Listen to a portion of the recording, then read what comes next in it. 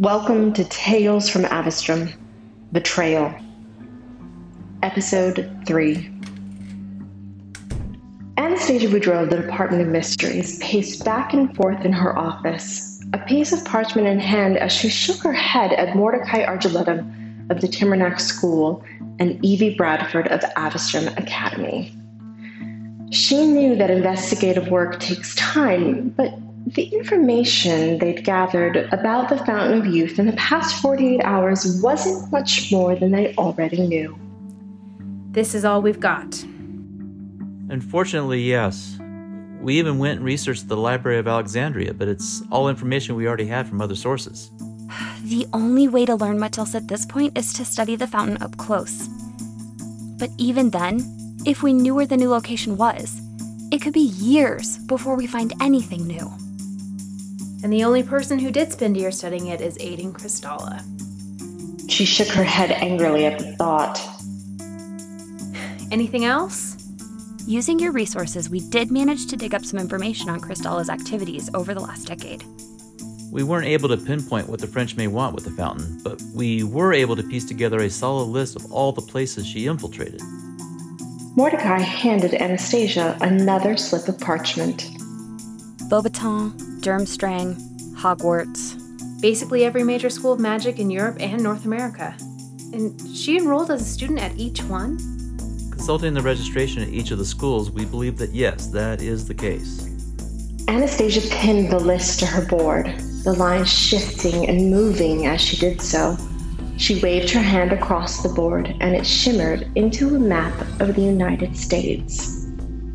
Maldraco is tracking down Cristalla's location as we speak.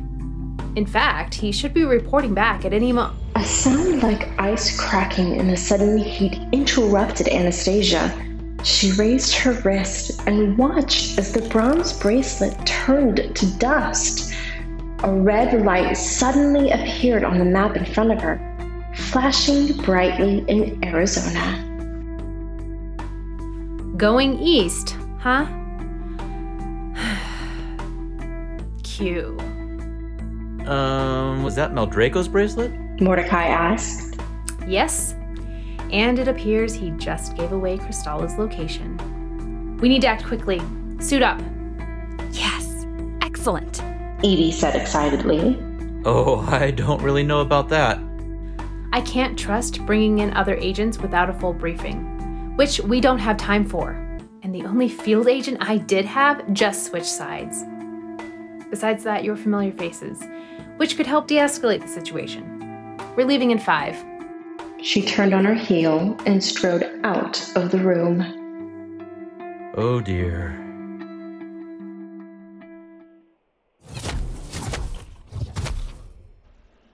An eerie calm had descended over the desert as twilight fell, broken only by 3 soft pops as Anastasia, Mordecai, and Evie apparated into the evening air. Desmond Q. Kubrick's lab loomed about 50 yards in the distance, a low, squat adobe building framed by the deep blue sky.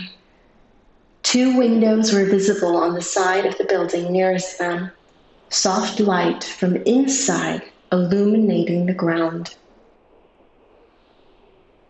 It's awfully quiet. Look alive. Remember to stick to... Suddenly, a loud bang came from the building, and the windows filled with light like the flashbulb from an old camera, blinding the 3 momentarily. They heard another whooshing sound, and Anastasia could make out what looked like a green jet of sparks briefly in the window to the left. They heard shouting from inside. What on earth is that? It sounds like spell work. Everyone, stay low and move fast. We need to get in there. The 3 moved swiftly across the rocky sands, drawing wands as they went. Another shout came from the building, and a red light steadily grew in the windows, fading as they reached the side of the building.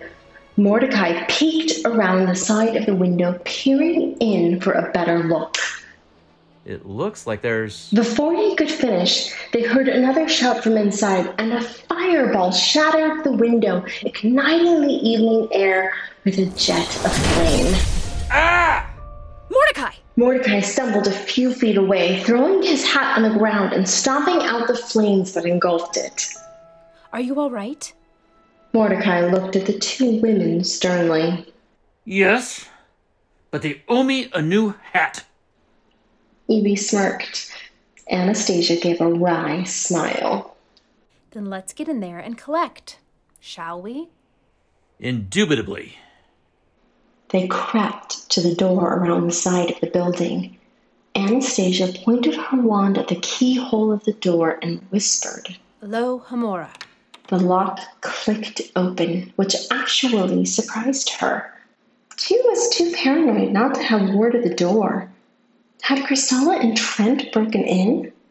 She took a step back and with a slight grunt kicked open the door. Keeping low, the three moved quickly to find cover.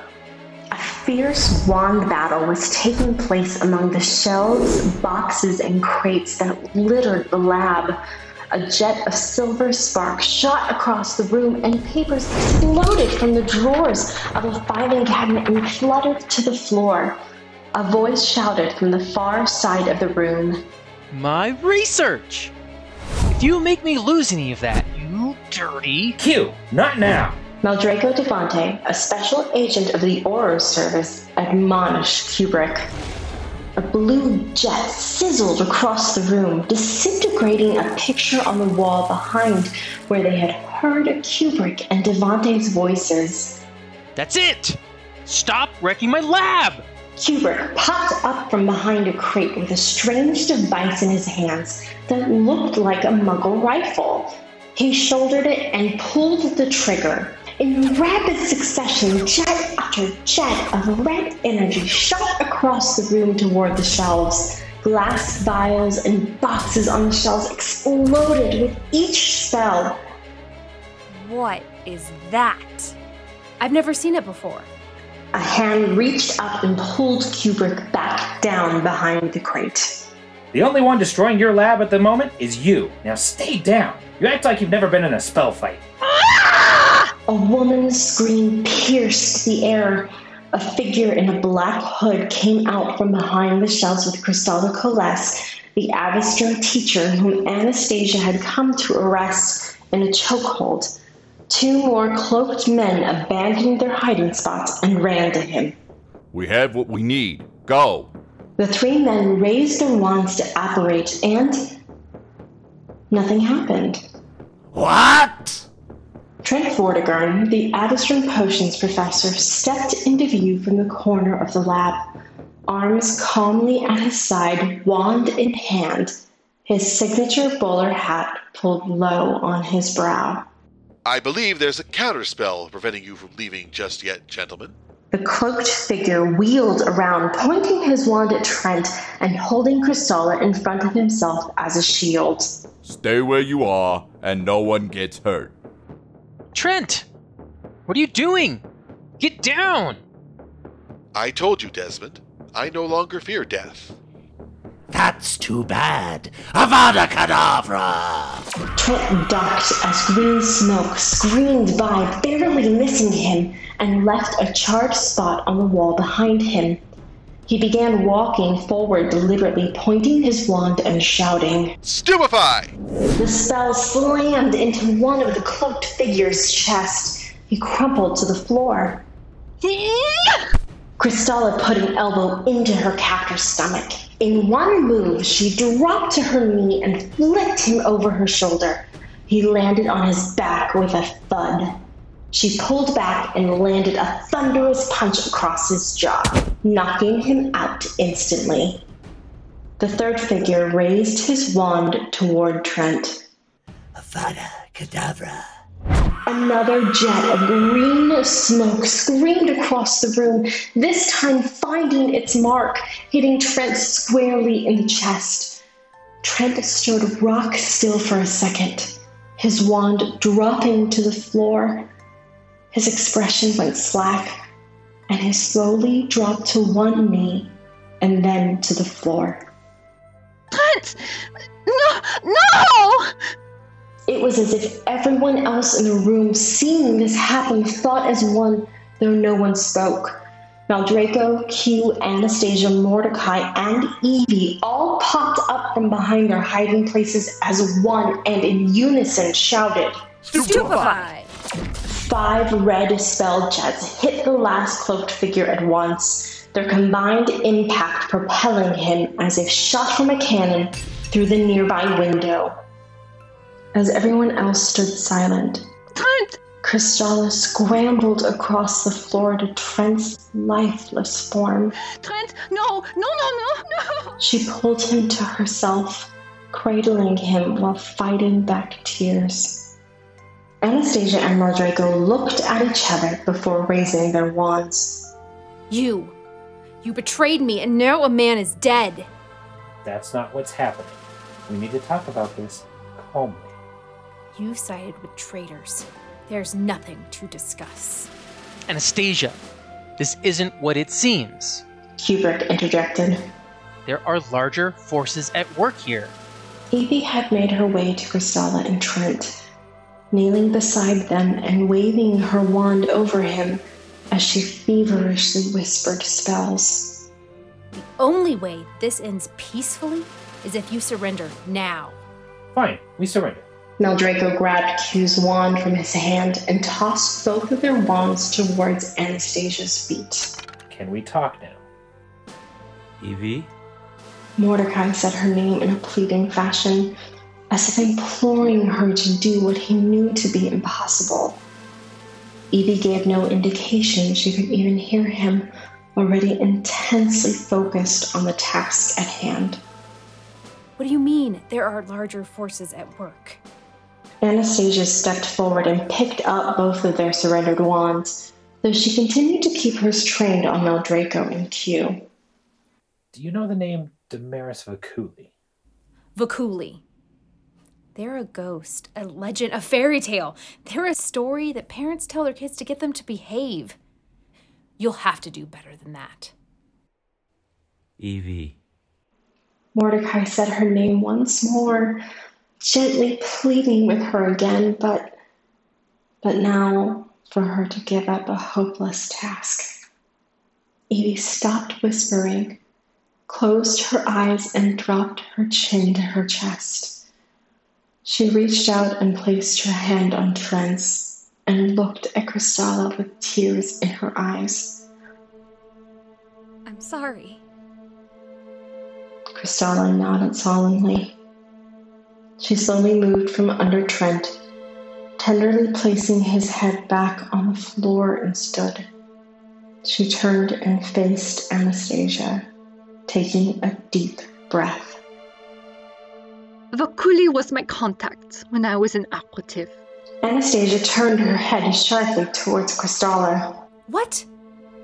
That's impossible. I assure you, it is not. I thought they worked for the French ministry in a clandestine department, but I no longer think that's the case. Maldraco and I had run-ins with Vakuli when we were working special ops.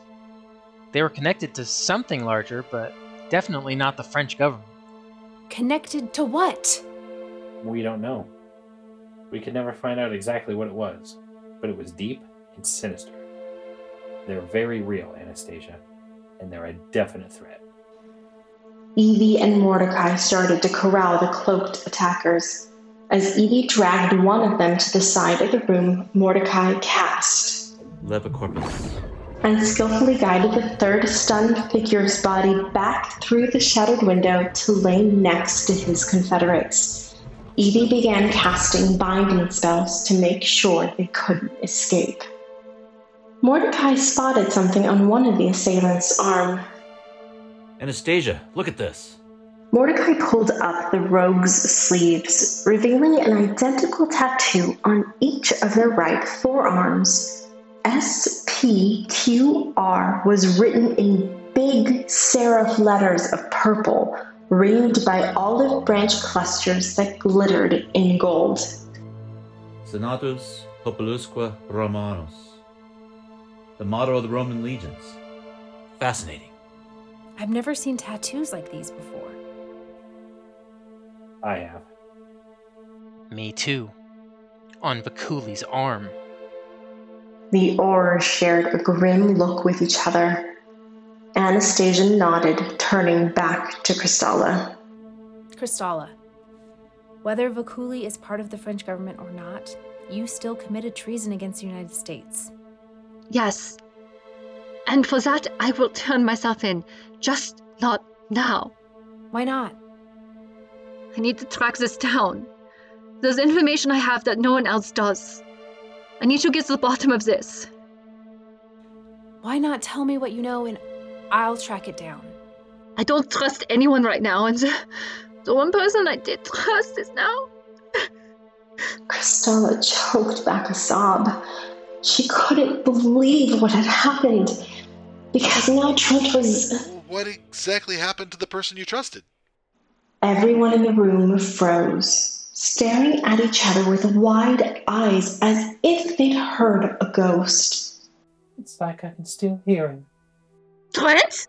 Trent Vortigern was sitting on the floor cross-legged, his bowler hat on his knee, fingers entwined across his stomach, very much alive.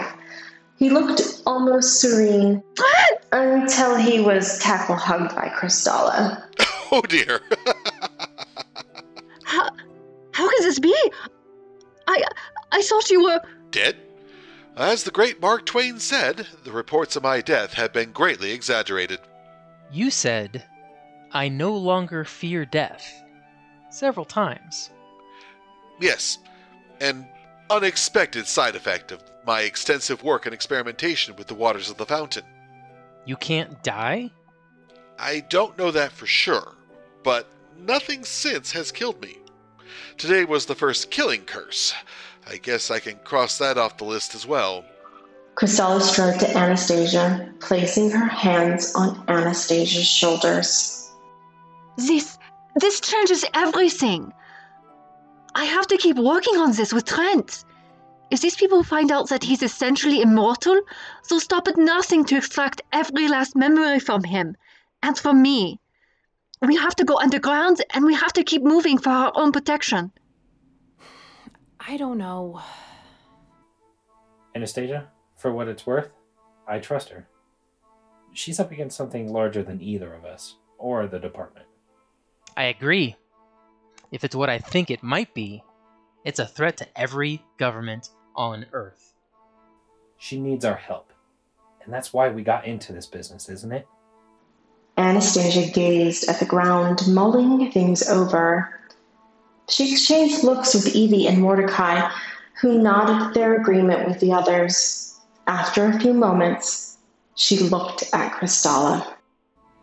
Okay, I'll let you go and help you with intel, but you have to keep me in the loop, and you have to agree to turn yourself in when this is over.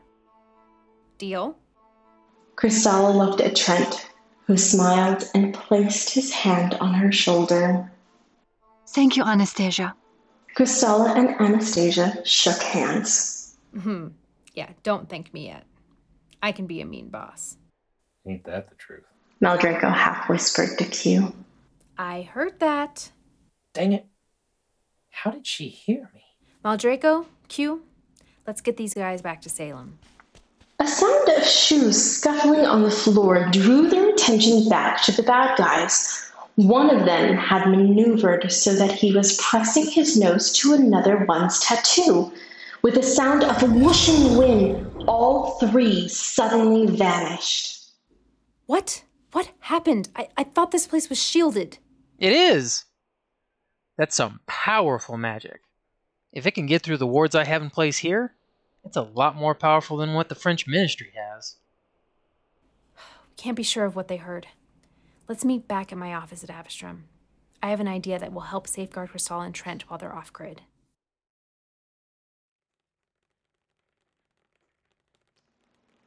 The rain pattered softly on the stained glass window of Anastasia's office. The six of them stood around the desk. Anastasia leaned against the oak surface, tapping her finger absent-mindedly against the polished wood as she addressed the group. So, We can put you both in kind of a sort of protective service, eliminate any paper trail that could lead to you. You will likely need to remain constantly on the move, and I would prefer that I be your only point of contact for safety. I know that isn't easy, but we can't risk them using anyone outside this group against us. That makes perfect sense. And Trent, I am sorry to do this.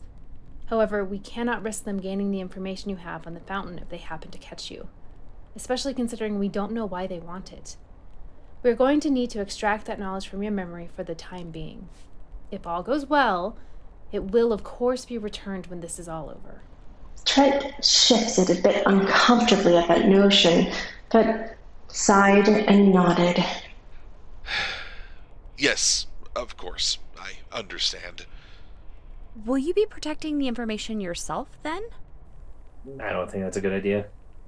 They now likely know how to get to everyone in this room. Agreed. I just haven't figured out how to approach that yet. Oh! What about a Fidelius charm? We can extract Trent's knowledge. Then, Anastasia, you could choose someone whom you trust to take Trent's memory, and be the secret keeper, who is also not directly involved in this mess, so that, whoever these people are, would have no reason to go after them. Ah! I have just the thing! My individually visible ink! The group blinked at them, obviously awaiting context. Still working on the name. It works exactly how it sounds, though. Anastasia would write the secret keeper's name with the ink, and only she could see the name she wrote down. Oh, then for an extra measure, after she writes it, she can give the paper to another person to hold on to. Yes! That way, when the time comes, whether to reobtain the information or to ask the secret keeper to move it again, the name can be handed back to Anastasia.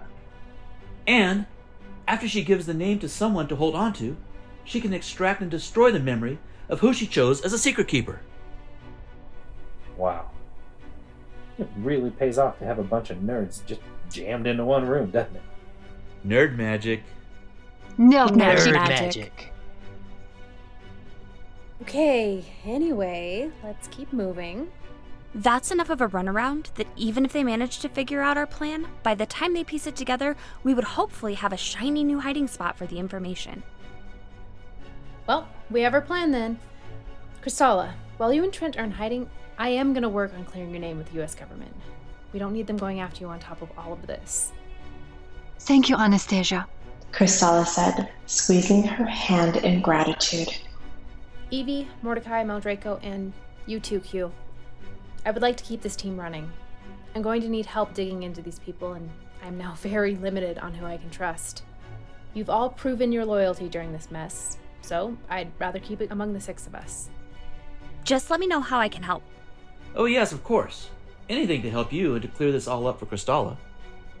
Honorary secret agents? I'm in. You know I got your back. Anastasia glared at him briefly. Okay, look. I technically still had your back. Anyway, I will be reaching out to all of you as soon as I wrap up the loose ends and destroyed my memory of the secret keeper. Trent, Kristalla, let's not waste any more time. Let's extract some information and get you on the road. Let's get started.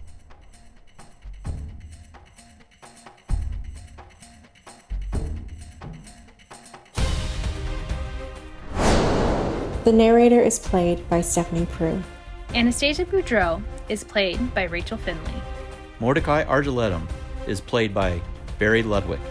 Evie Bradford is played by Elizabeth Huntinghank. Desmond Kubrick is played by Jason Kusenberry.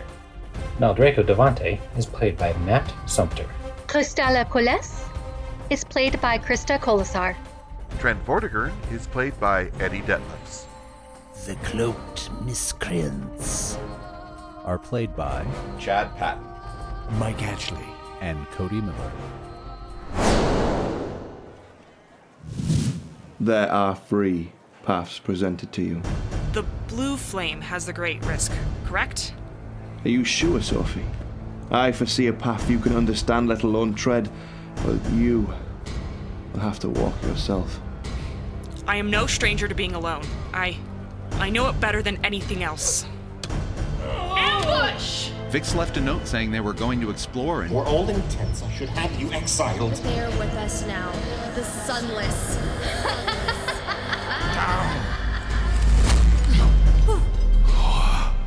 This is blood.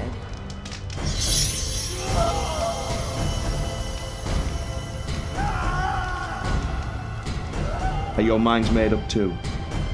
Then step into the room behind me, adventurers. I wish you find what you seek and can heal your world. Dice Tower Theater, wherever you find your favorite podcasts. Thank you for joining us for Tales from Avistrum: Betrayal. For more info, please visit our website at www.avistrum.org, visit our Facebook page, or search for Avistrum on Twitter and Instagram. Until next time, stand tall and raise your wands high.